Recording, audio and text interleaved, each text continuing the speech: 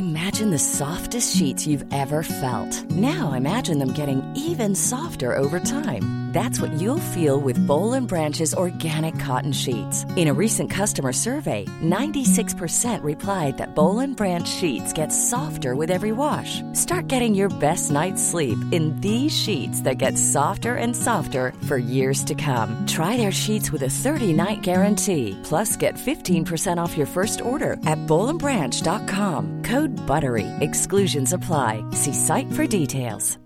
Mom deserves better than a drugstore card. This Mother's Day, surprise her with a truly special personalized card from Moonpig. Add your favorite photos, a heartfelt message, and we'll even mail it for you the same day, all for just $5. From mom to grandma, we have something to celebrate every mom in your life. Every mom deserves a Moonpig card. Get 50% off your first card at moonpig.com. Moonpig.com. I'm Sandra, and I'm just the professional your small business was looking for. But you didn't hire me because you didn't use LinkedIn Jobs. LinkedIn has professionals you can't find anywhere else, including those who aren't actively looking for a new job, but might be open to the perfect role, like me. In a given month, over 70% of LinkedIn users don't visit other leading job sites. So if you're not looking on LinkedIn, you'll miss out on great candidates like Sandra. Start hiring professionals like a professional. Post your free job on linkedin.com/people today. Okay, I have two new obsessions that I need to share with you. Impress No Glue Press-On Manis and Impress Press-On Falsies Lashes. Trust me, these are getting ready game changers. Both require no glue, so there is no damage to your natural nails and lashes, no mess, and no annoying dry times. Just one step and you're done. Boom. Instant glam. Visit impressbeauty.com/presson and use code PRESSON25 at checkout for 25% off Impress Manicure and Press-On Falsies. Wow. Nice. Yeah. What you're hearing are the sounds of people everywhere putting on Bombas socks, underwear, and T-shirts made from absurdly soft materials that feel like plush clouds.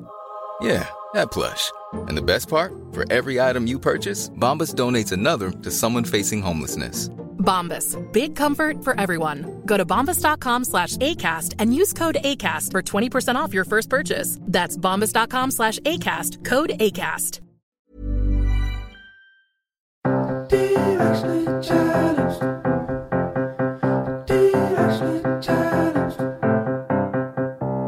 Hey guys, it's Candace. And Kayla, and we are directionally challenged. Oh, yes. We thought we would have it all figured out by the time we were in our 30s. But surprise, we don't. We don't. But that's cool. It's okay. It's fine. Yeah, psha. We tell ourselves that every day, right? I'm really excited about today. We're going to sit down with a stand-up comic. She's hilarious. Her name is Kate Willett. But before we talk about Kate, Kayla, I think it's important that you and I discuss our experience in comedy. Because I have no idea where you're going with this, and I'm so scared. Because you and I have both done, improv classes. We know our way around the improv block. Right. I was absolutely terrible at it. Here's what's so funny is I loved doing it. I looked forward to the class so much. I thought it was going to be the greatest experience of my life. And no one ever wanted to work with me. I was way too stiff. No. I'm not funny enough. It's something that I love to do, but that probably only my parents would ever want to watch me do this. I want to watch you do improv comedy. We never got to be in a class together. I'm very disappointed. I would have called on you to work with Thanks. you. I would have loved to see your object work. Yeah, Melissa's chiming in. She'd pay to see it. Our producer, Melissa Munz. Thanks, Mel. Only you two and my parents. Yeah, I love that I feel like that's something that almost every actor in LA, like in off times or like times where auditions are really slow, we all like to be like, oh, don't worry. I'm taking an improv class. I'm a level 2. And, right. Which anyone can take, by the way. It's not like anyone can sign up. Like most of the ones that I've taken, like half the class is just like people who are retired and are just like, I just wanted something fun to do while the kids were at school, or like stay at home moms that have no interest in acting or comedy who end up being great half the time. Not my case. No, but it's especially with like, things starting to open up, and I feel like everyone's going to be really excited just to put themselves out there and do like jump into their community and try things new and like find their creative spark again. I highly recommend doing an improv class. I think it's very fun. It's very scary. They're usually around 8 weeks long. And no one is that great at it in the class, like when you're starting out at all, but everyone takes it really seriously. And there's always like a final show that you have to invite people to. Mm-hmm. But Kayla, my question is like, did you ever invite people to your show? I never got an invitation. The only person I invited to my show was my husband, and he came. Thanks. Shout out to Tanner. He came because he couldn't say no, obviously. And then he was the sweetest and told me how great I was, but I know it was a lie. It was one of those lies where he just was like, there's nothing else I can say, so I'm just going to tell her she was great.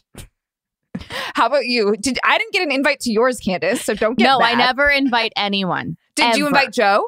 No, are you kidding? I told him specifically he was not allowed to come. He tried to come. And I'm like, God. How dare you? No, never. There was a point when all the Vampire Diaries actors we knew, all of our friends were kind of into it. Like I remember going to shows sometimes and seeing like all of our castmates were kind of into it and like taking these improv classes. And I was so scared that someone would show up to one of my shows, and no one ever did. Thank God. I know. I remember one, like I ended up in an improv where I was like an Elvis impersonator. And anyone who knows my accent work knows that it doesn't go over well. Like, can you do your Elvis accent for us, please? Oh God, I can't even do a British. The only accent I can do is a Southern accent. And like, that's it. But like, because you lived in Atlanta. Hey, darling, like, oh my God, the Jailhouse Rock. No, that's it. That's it. I did some hip swivels, and that was my Elvis impersonation. And that's why I don't invite people to any UCB shows. That's why. But I do want to say, really sad to report that UCB Sunset actually had to close their location due to the 2020 pandemic.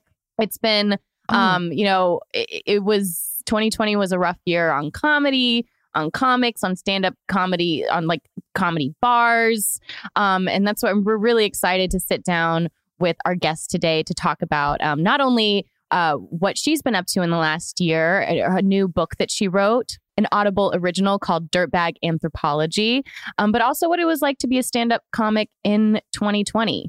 And if you guys aren't familiar yet with Kate Willett, you're about to be. She has a Netflix special, The Comedy Lineup, and you can see her on The Late Show with Stephen Colbert. Her debut album, Glass Gutter, was a huge hit, and she has followed that up with, like Candace said, an Audible original series called Dirtbag Anthropology. She's also the co-host of a political comedy podcast called Reply Guys, which you can check out wherever you get your podcasts.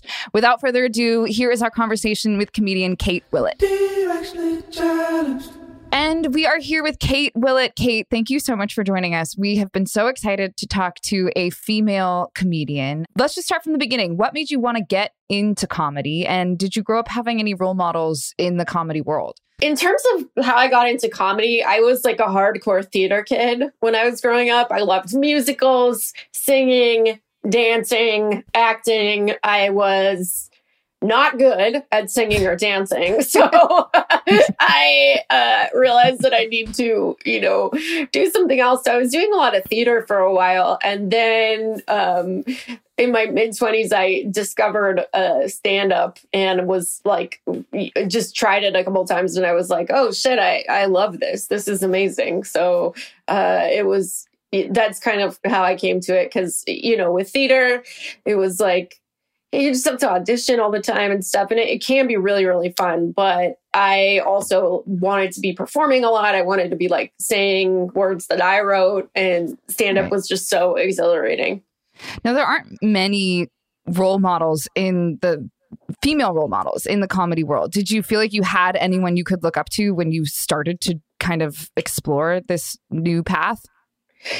Yeah. So, there were definitely like women that I really admired that were a little bit ahead of me in comedy that I met in the Bay Area where I started. And then I also had to, I also thought a lot about the comics that I watched growing up, as well as like some famous female comics. I really loved Jen Kirkman. I really loved Laura Keitlinger. But like when I was a teenager, my main like comedy person that I was obsessed with was Margaret Cho. And I ended up getting to tour with her when I was a few years into comedy. So it was like, I got to work with my role model, which was an incredible experience. Yeah. I'm always curious how the jump goes from like, oh, that would be fun to get on stage alone with a microphone and just say really personal jokes and hopefully the entire audience laughs. What is that jump like? At what point was your like, okay, did you practice? Did you just get up on a stage one night? I'm always interested in every comic's like first time on stage. Yeah. So the first time I did an open mic, I had actually gone to the open mic just to observe, right? Because, you know, it's easy if you've never seen stand up live, or especially if you've never been to an open mic, to be like, you know, you look at the professional comedians, you watch a comedy special or whatever, and you're like, well, of course I can't do that, you know? But then when I watched an open mic just to observe, I was like, oh, I can do that, you know, because it was just like, it was a mix of people who had some, you know, funny jokes here and there. And also like a lot of people who were just getting up on stage and just saying stuff that was just kind of like patently offensive. So I'm like, as long as I don't go on stage and say something like horrible, I'm going to be in the top half, you know? And so I decided to just put my name on the list, and I tried it. And, you know, of course, it was not very good, but I think I made people laugh at least a bit, a couple times. And then that was like, oh my gosh, like I can actually say words on a stage into a microphone and make people laugh. So, you know, maybe I can get better at it too. And then after that, I started doing a lot of open mics.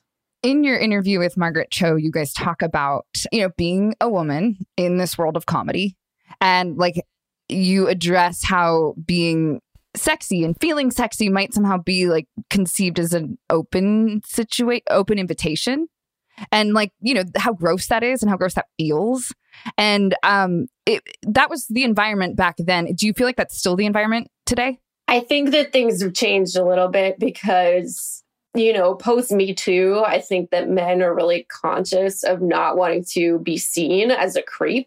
But also, I don't know, because a lot of the times where people like hit on you a lot, it's like when you're like a newer comic. And I think that part of the reason that like guys were trying to like hook up with, you know, comics, like the bet that those guys are making, and a lot of the time is like, this isn't somebody who's going to be around forever that I'm going to have to continue to interact with. Because most people who start comedy, especially open mics, like, you know, a lot of those people will not be doing it in a year or two, you know? So I think once you've like been into comedy for a while, like the calculation that someone who's like trying to hook up with you would be making is like, you know, am I capable of having a positive enough interaction with this person that it's going to be fine, that we're going to see each other on a regular basis. So the vibe changes a little bit. Yeah. Mm-hmm. So the short answer to your question is I don't know.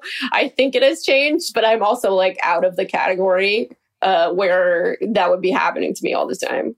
Because it's a tight-knit community, especially. So you were performing up in San Francisco then. That's where you started your comedy career. And then you said within a couple years, you end up touring with someone that you admired and idolized in the comedy world.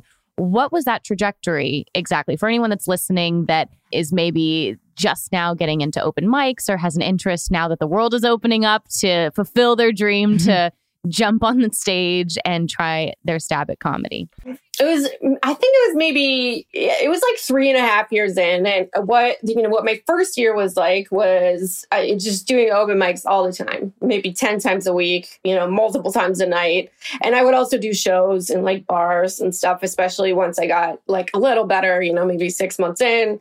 I would, you know, just do a mix of like mostly shows I wasn't getting paid for and also open mics. then, the second year I was still doing it a lot. I kept a log of all the sets that I did, and I was trying to make sure I hit at least 365 sets a year. Could be open mics, could be shows. Wow. And I did that for, I think, 3-4 years. And I also started producing my own shows. I had 3 shows that I booked and promoted and, would book other comics on. And one of those shows was really good. It was a show where, a lot of comedians would come to hang out, and we just had a really big audience, and it was really fun to do.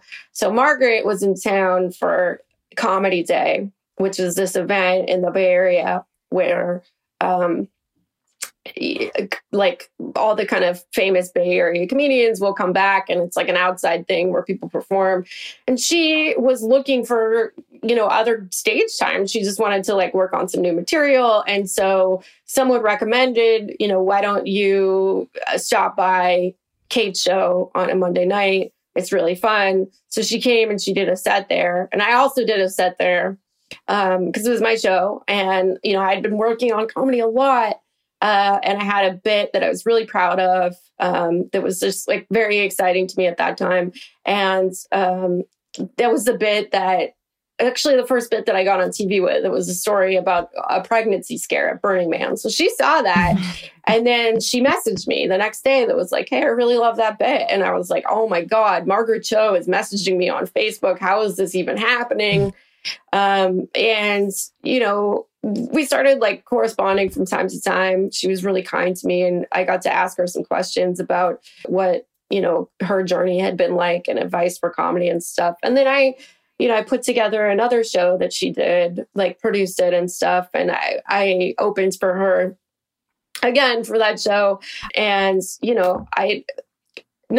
not to brag, but I did a really great job because you should brag. Brag. Yeah. We are giving you the right to brag. Go for it, girl. And also, as women, we are always so apologetic for being like, I fucking killed it. Like, I did a great job. I worked my ass off, and then I rocked it. So yeah, you did the thing. Yeah. Well, so, I mean, it was like a thing where I had been like, doing comedy like hundreds of times per year for a few years at that point. And I did all the material that I was the most proud of. And it was really good. And then, a few months later, Margaret was her regular opener, needed to take some time off for various reasons. And Margaret invited me to fill in. And then that was how I got to tour with her. And it was for like a little while. Like she ended up, working with her regular opener again. But, I got to do like, I don't know, maybe like 20 shows with her, and it was really cool. We got to hang out. And so, yeah, that was how it happened. And there were a lot of things that like, if I wasn't producing my own shows, that wouldn't have happened. If I wasn't like doing comedy like hundreds of times per year, it wouldn't have happened. And for those first few years, like my whole life was about comedy. I don't live like that anymore. I try to have a more balanced life because it's just not sustainable to like only have like one thing that you're doing and like no relationships or anything. Like there was a point that I reached that was like, I was like, okay, I need to like nurture the other parts in my life if I'm even going to keep writing jokes, Oh, right. I always think it's so interesting how people who aren't in the entertainment industry think that, success just happens overnight. And like, those who didn't know who you were and then watched the specials and watched you are thinking and that, it just happened. But then it's so nice to hear the story behind that, you spent 365 shows a year was your goal for 3 years. That's an insane amount of hours. It's over that 10,000 hours that they say you have to put in. And just to hear all the hard work you put in to everything that you so deserve to be where you are right now and own it, And I just think it's true. It's really true. And I think your life story is so interesting. I loved listening to your audiobook, Dirtbag Anthropology. And thank you. It really, you talk about how you are a queer woman who used to be married to a woman. Now, mostly then you started to date men, and this exploration you went on about like modern masculinity and what that means. And I just want to know how you got the idea for the book to start at the beginning. I started thinking about a book that had to do with masculinity and like specifically the question of like, what does healthy masculinity look like? You know, kind of right at the height of Me Too, because I had a lot of male friends who were asking me like, you know, what should I be doing? How should I be flirting? Like, you know, what's the best way for me to not be creep and make other people feel comfortable? And Right. I thought a lot about that question. So there are guys, most who are very aware of not being a creep, but there's a lot of focus on like, what do we want people not to do? And I also started to think about the question, okay, but what do we want people to do? You know, like it's not enough to just not sexually harass people. That's really the basics, you know? So I started thinking about this question, like, what would it mean to be, you know, like a good man, you know, in this time? And I wanted to write something about it.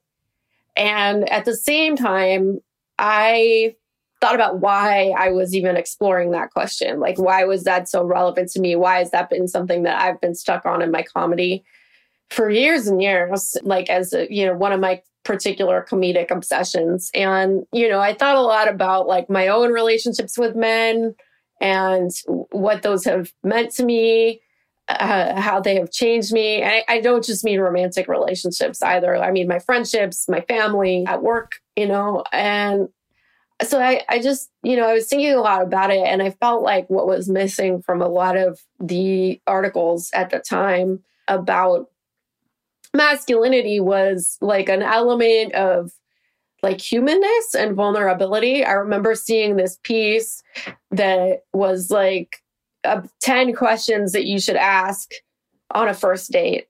And they were all like, you know, political questions about super controversial topics and, you know, all things that like I would consider important to be aligned with someone in a relationship. But at the same time, like, no, I'm not going to go sit down on a first date with someone and be like, oh, okay, like, what is your idea of how household labor should be divided? You know, like, what do you think about abortion? You know, like, I mean, it wasn't, and what a conversation over appetizers that would be. Yeah. We'll take the mozzarella Sexy. sticks and discuss pro-choice. Yeah, no, I mean, and that's absolutely important. I would not date a man who is not like conscious of that stuff. Right. And I would not date a man who did not share my values. But at the same time, like the idea of doing all this on a first date, it seemed so out of touch with like how human beings actually work and what actually would result in a connection with someone or even a second date,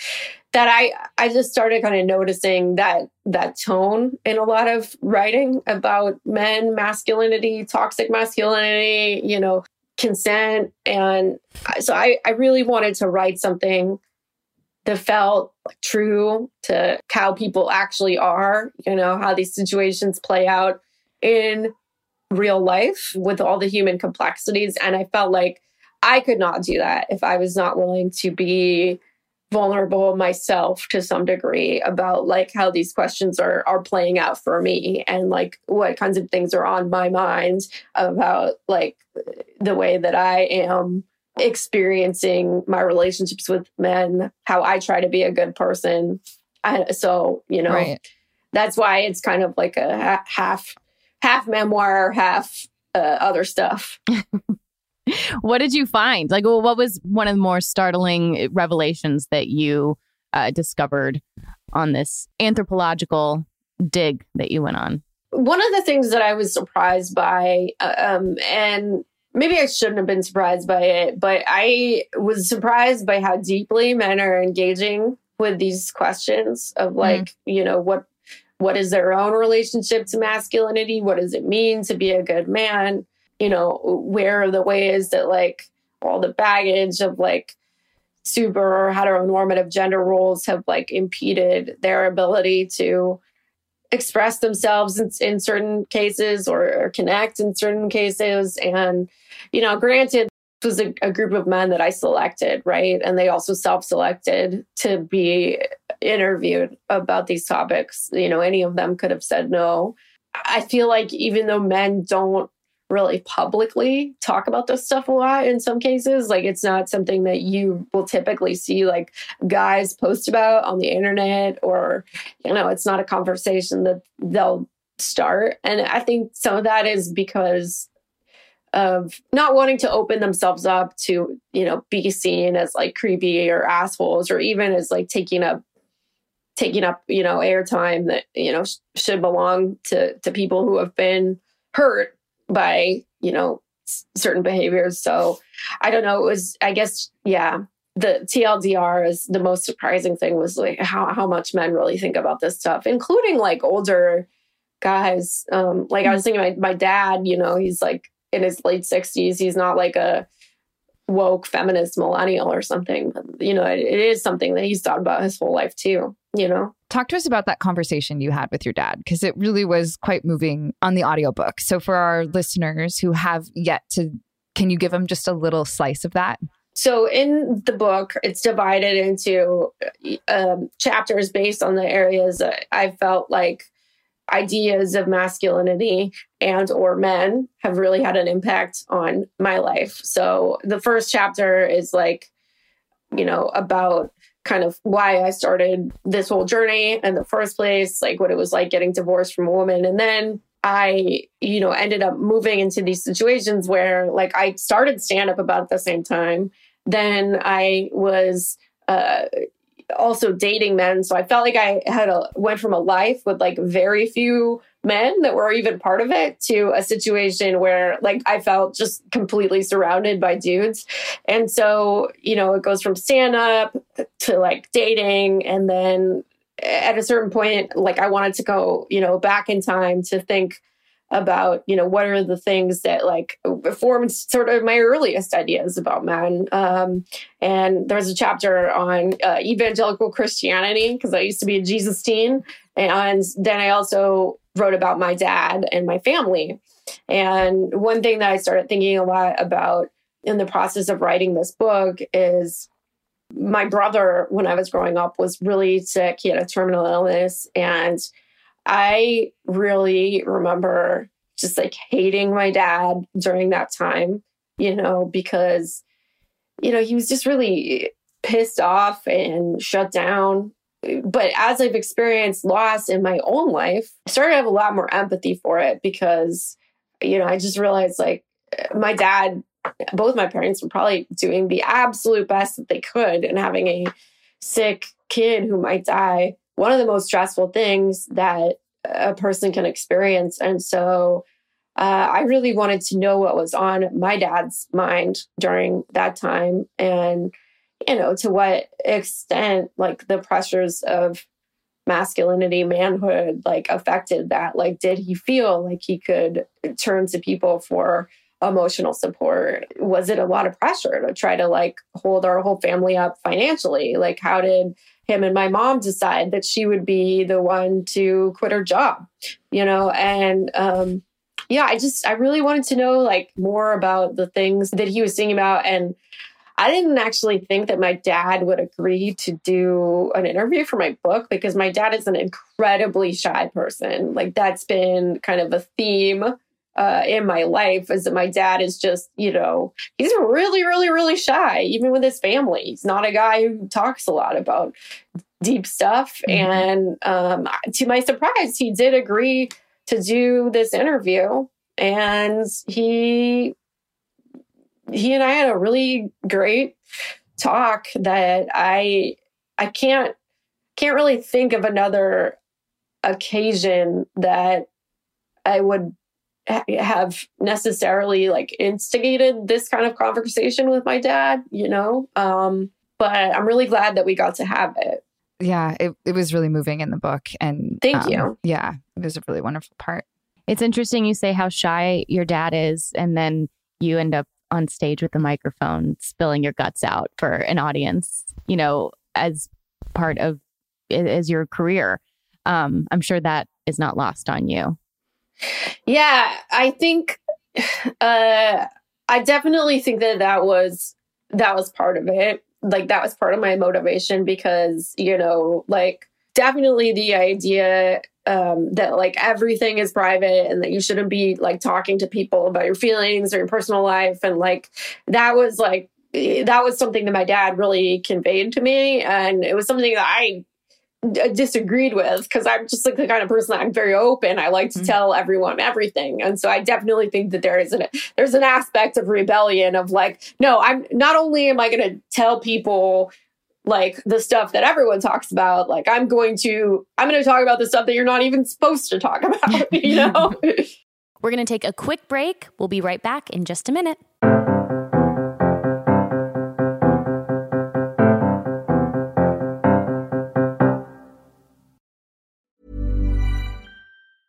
Mom deserves the best, and there's no better place to shop for Mother's Day than Whole Foods Market. They're your destination for unbeatable savings, from premium gifts to show-stopping flowers and irresistible desserts. Start by saving 33% with Prime on all body care and candles. Then get a 15-stem bunch of tulips for just $9.99 each with Prime. Round out Mom's menu with festive rosé, irresistible berry chantilly cake, and more special treats. Come celebrate Mother's Day at Whole Foods Market. Ryan Reynolds here from Mint Mobile. With the price of just about everything going up during inflation, we thought we'd bring our prices down. So to help us, we brought in a reverse auctioneer, which is apparently a thing.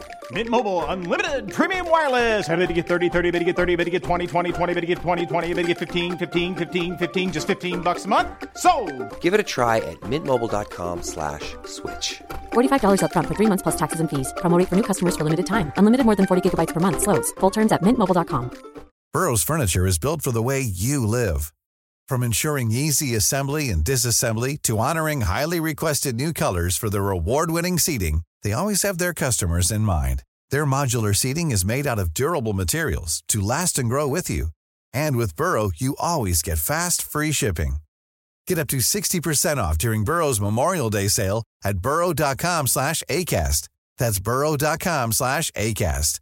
burrow.com/ACAST. Mom deserves better than a drugstore card. This Mother's Day, surprise her with a truly special personalized card from Moonpig. Add your favorite photos, a heartfelt message, and we'll even mail it for you the same day, all for just $5. From mom to grandma, we have something to celebrate every mom in your life. Every mom deserves a Moonpig card. Get 50% off your first card at moonpig.com.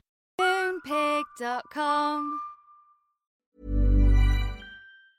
It's time to get more in 2024. I know for me, one of my goals is to feel really strong this year. And honestly, so far, so good.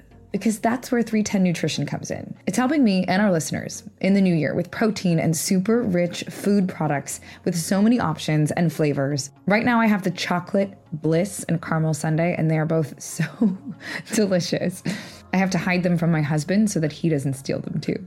They're a triplex protein blend, plant-based proteins that include pea, brown rice, and pumpkin that leave me feeling full. 310 Nutrition also has a Hydrate electrolyte drink mix. My favorite is the peach mango flavor. So not only am I hydrating and drinking water, I have an electrolyte blend, vitamin blend, and it's sugar-free. With one stick of Hydrate mix into 16 ounces of water, and it can provide the same amount of hydration equal to drinking 2 to 3 bottles of water. Thank you. This way I can keep my resolution, keep feeling strong, have greater focus, feel refreshed, and maintain my hydration without having to drink as much. One of my favorite refreshing water enhancers they have is the lemonade flavor. It gives me energy. This one's also sugar-free. It's used with real lemons and it's pH balanced. And this also offers the same hydration as 2 to 3 bottles of water. Right now, 310 is celebrating a new year of goals with code CHALLENGED and giving our listeners 50% off up to $100 for your first order. With so many sample packs, new products, it's really fun and easy to put together an order or start a subscription on products that you know you'll use and will help you keep your resolution. So go to 310nutrition.com and use the code CHALLENGED right now for 50% up to $100 for your first order. That's 310-nutrition.com and use code CHALLENGED. It's all the good stuff your body needs in flavors you crave. So be healthier effortlessly.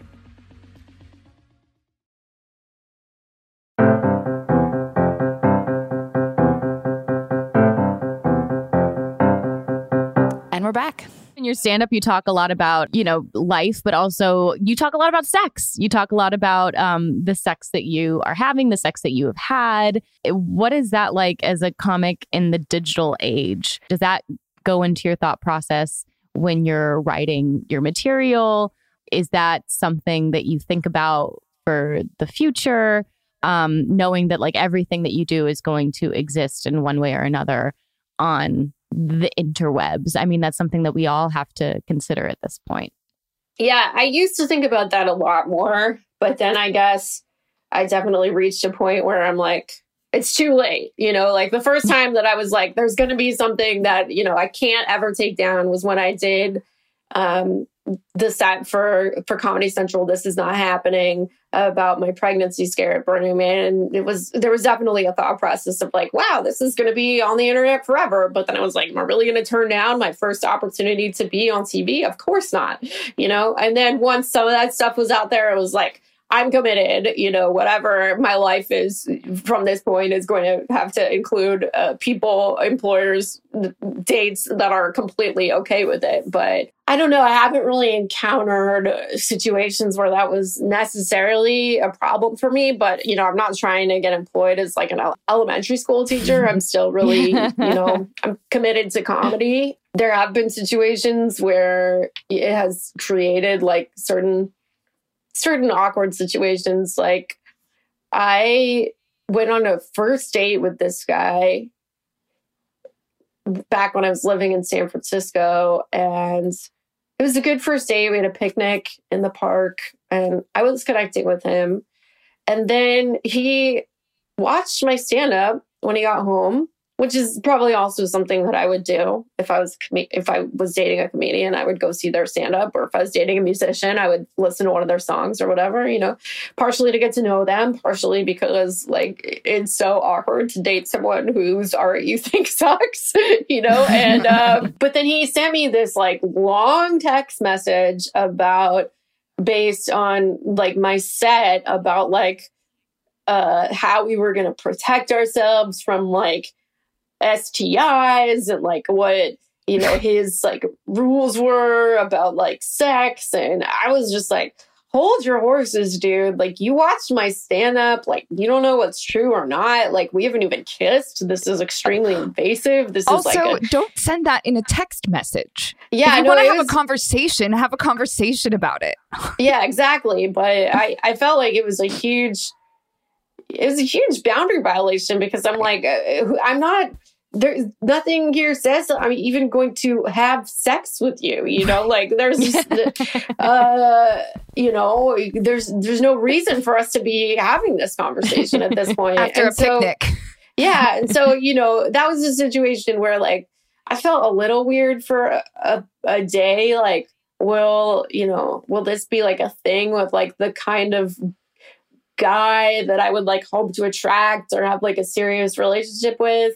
But the thing is like, no, it wouldn't be, because I would not be in a relationship with someone who had hangups about me doing the thing that I am most passionate about. Like it just wouldn't work for so many other reasons, Do you think there's still an element of it that's also like, as a woman talking about sex, that there's still a taboo attached to that? It's funny because our culture is like, on the one hand, it's not okay to talk about sex. On the other hand, like we're all so super focused on it, and it's like all over the media and, advertising, and, we're like very prude and also obsessed with sex. And it's like, to me, it seems like just so unhealthy that everything is that extreme. But I guess the short answer is to some extent, but I, at this point, just expect it. Like, yeah, there's definitely people who are assholes on the internet, but there's a lot of people who are not and like me for the fact that I am talking about stuff and relate to it, or, just think it's funny or whatever. So I don't know. It's just the more I've gone on, the more I try to only give mental attention to the people that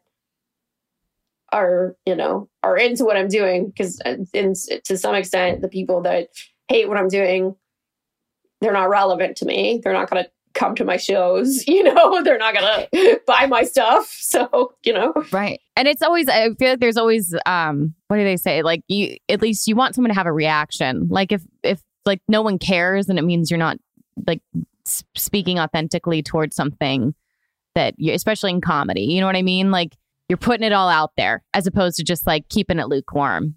Yeah, absolutely. Yeah. I mean, I was talking to a guy online last night that was like he seemed really cool. I think we're going to hang out on Friday, maybe take a pandemic walk with our masks on or whatever.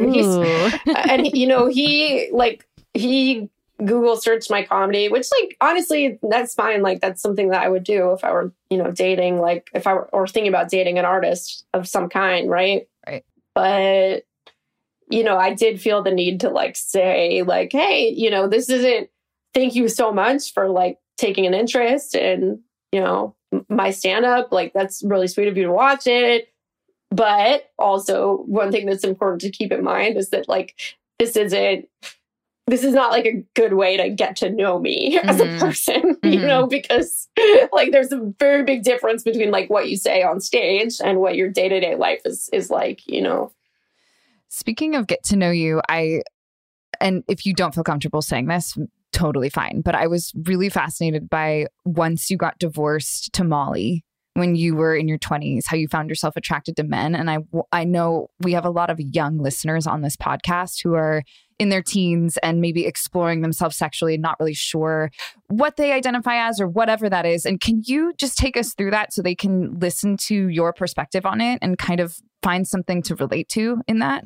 Yeah, sure. So, when I was a teen, I had a boyfriend for a while, but I also felt like I was mainly attracted to girls. And that was something that like, I didn't really think, was going to be like necessarily possible for me. But when I got to college, I was like, okay, like I am finding a girlfriend, and I dated I dated a couple women.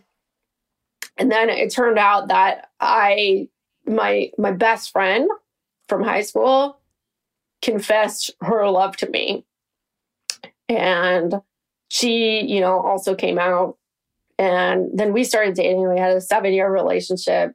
Yeah, I think, I feel attracted to men sometimes, but I'm just the kind of person that I'm just very monogamous emotionally. Like, it's just kind of like, when I'm in a relationship with someone, they are the main person that I feel sexually attracted to.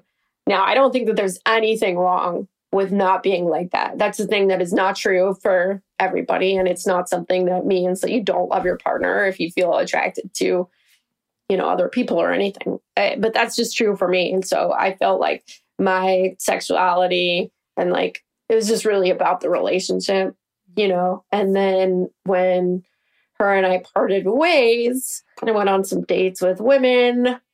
I ended up hooking up with like a friend of my landlord who was also my neighbor. And I just kind of realized like at that point, I was more attracted to men, and I felt really weird about it. It felt like it just really like threw my identity into question of like, does this mean that I'm like actually straight, or, like, am I going to get like, ghosted by all my queer friends? And, at the end of the day, it was just fine because like the people in my life loved me for who I am.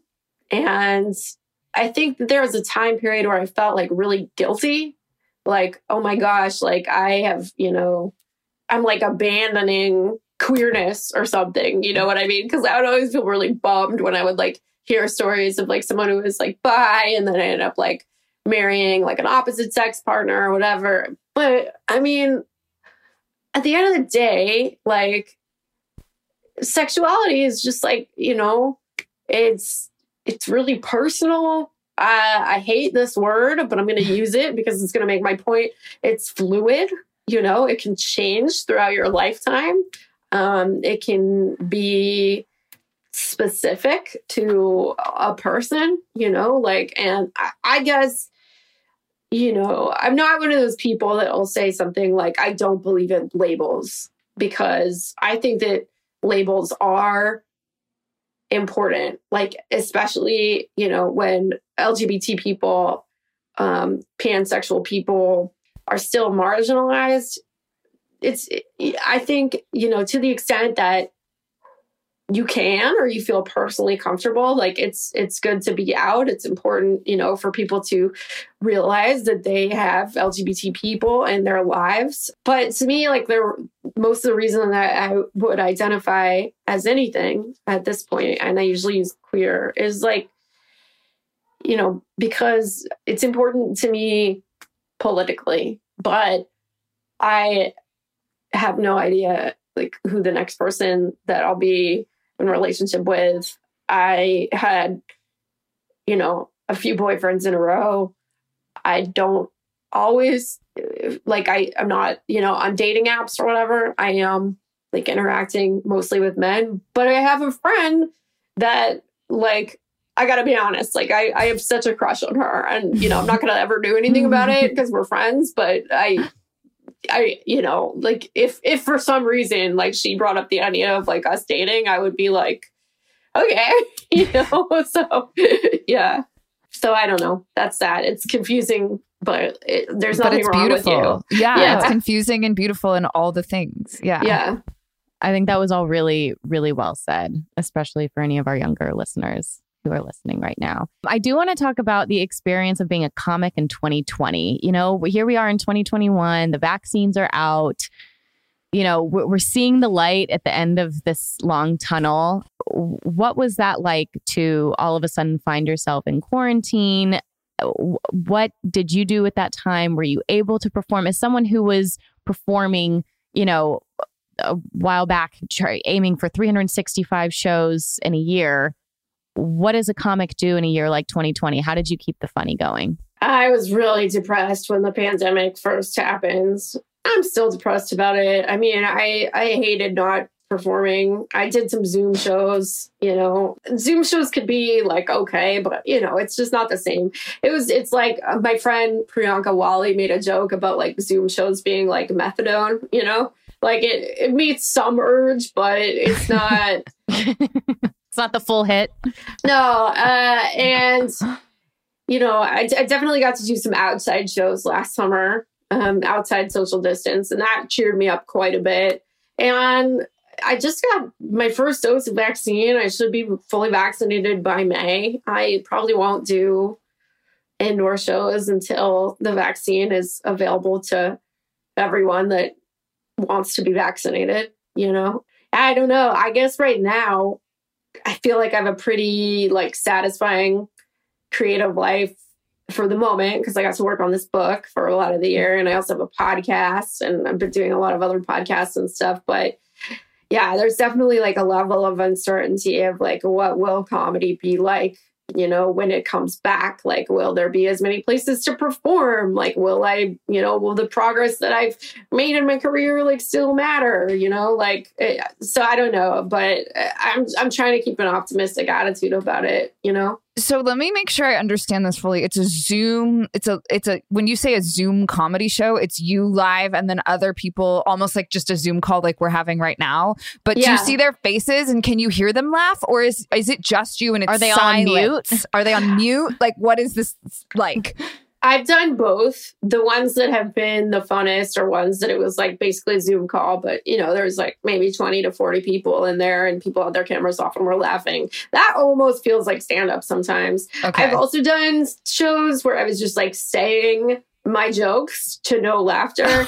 That just feels like it would be so awkward, and it was. I honestly find it horrible. I had one experience where I just like, I don't know. It just really hit me. Honestly, I had a couple glasses of wine, and I felt, I just one day I was like just saying my jokes, and I just like it was just, I just forgot what I was going to say. And it just like, it sucked. And I'm like, okay, I'm not doing any more shows where no one is laughing. At that point, are you like, oh, it's a glitch in the computer? Yeah. I you just held a frozen position, just hoping that everyone... I really hated it. It felt awful. Right. The whole point of being a stand-up comic is to enjoy the experience with everyone, to get the feedback and the laughter and kind of feel like the trajectory and the way your set should go. And it's the environment and the people. And when, you know, the pandemic takes all of that away, I can imagine how tough that would be for not just comics, but performers in general. Like, we understand that as well. It just takes away the creative spark too. So luckily you had this awesome audiobook that you were able to make and create in a time when people really need to laugh. And not only is it really laugh out loud funny, but it's really sentimental. And it's really, you just kind of touch on all these things. And I thoroughly enjoyed listening to it, and I highly recommend it for any of our listeners here. Thank you. It's really entertaining and lovely and awesome. So I know that, you know, it's a book about men, but it's not just for men. It's for really anyone who wants to be a good person and to try and learn how to be a better person. You have a lot of different conversations in the book, but is there anything else, any other takeaways that you learned that you can talk to us about? I know that writing this book changed me in some way. And also, like, I just changed a lot over the past couple of years. But I guess like the biggest change I've been through over a couple of years is I had a really hard couple of years. 2020 was fucking hard for everybody. And then even in 2019, someone that I was extremely close to, who had been my boyfriend, passed away tragically. And I was trying to wrap my head around the experiences of like the men in my life. And I guess one thing that I found was that it was so much easier to do that after like having been through some real shit. And I guess, you know, I have many, many, many flaws as a person, but I do feel like the experience of like being through the ringer emotionally made me more compassionate, made me more emotionally intelligent. And so, yeah, I guess the takeaway is like the times in your life that you feel like just completely fucking suck, like let them change you, you know, like you're not going to be the person that you were before you went through that stuff. But like, that's okay. You can let like pain, like make you more loving, more open, more capable of connection. And that's a good thing. You wrote an essay about your experience and grief. And so I want to make sure for our listeners, that'll be in the show notes. It's a really beautiful piece. It's very vulnerable. Thank you. Well, thanks for being so vulnerable and open and awesome and funny with us, because it's really refreshing and really nice. And I'm just really grateful that you came to have this awesome conversation with us, Kate. Oh, it's so nice to talk to you both. I really appreciate it. And for all of our listeners, we'll definitely have all the links to the audiobook and your podcast and all the good stuff. I mean, you don't stop creating because you just keep creating awesome things. So thank you so much. I really appreciate that. And where can our listeners find you on social media? I am at Kate Willett with 2 L's and 2 T's on Twitter. And I am Kate.Willett with 2 L's and 2 T's on Instagram. Thank you so much, Kate. Thank you. I thought Kate was just so raw and real. I so appreciated everything she shared with us and how honest she was through her conversation. You know, sometimes on the podcast, people are aware that they're being recorded and they kind of filter what they're saying. And she just came in unfiltered, so honest, unapologetic. I really appreciate how deep she went with us. I always forget that the root of comedy really is your own truth and experience. And it's like the idea of getting up on a stage and just spilling your guts out for a bunch of people and hoping that they're going to laugh with you and see the world like through your eyes and you're funny is so brave. And so just all the appreciation to Kate and her vulnerability today and being brave enough to share in her experiences, and especially, you know, her honest experience of what 2020 was like. You know, especially seeing the light at the end of the tunnel right now. I think it's easy to kind of put this positive spin on like, yeah, everything's great. We're almost there and like things are good. Things are happening. Right. But the truth of the matter is that was a really hard emotional year. And I think we're all still going to be processing what that means for a while and asking ourselves, like all of our experiences through 2019, like what does that mean going into 2021 after a year like 2020? Right. And what Kate talked about so openly with us is how, you only grow from these experiences when they are so tough. And she feels like her comedy has grown within that. And I cannot wait to see what she does in 2021, 2022, whenever she comes out to California. We are going to be there to see her. Kate, thank you so much. We hope you guys loved our conversation with Kate. And we have another great episode coming for you next week. We'll see you then.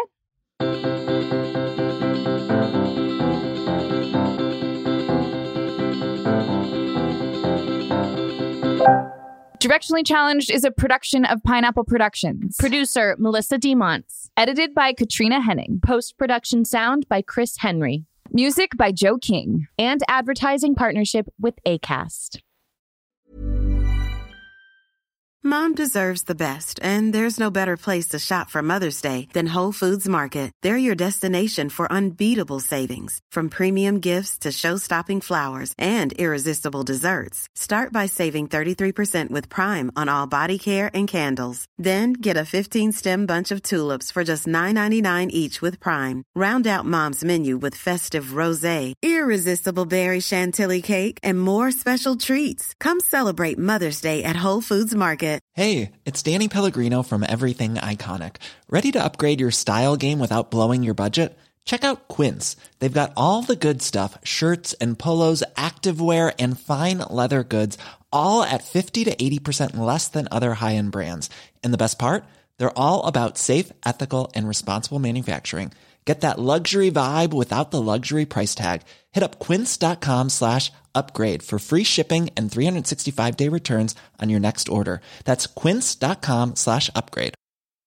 Imagine the softest sheets you've ever felt. Now imagine them getting even softer over time. That's what you'll feel with Boll & Branch's organic cotton sheets. In a recent customer survey, 96% replied that Boll & Branch sheets get softer with every wash. Start getting your best night's sleep in these sheets that get softer and softer for years to come. Try their sheets with a 30-night guarantee. Plus, get 15% off your first order at bollandbranch.com. Code BUTTERY. Exclusions apply. See site for details.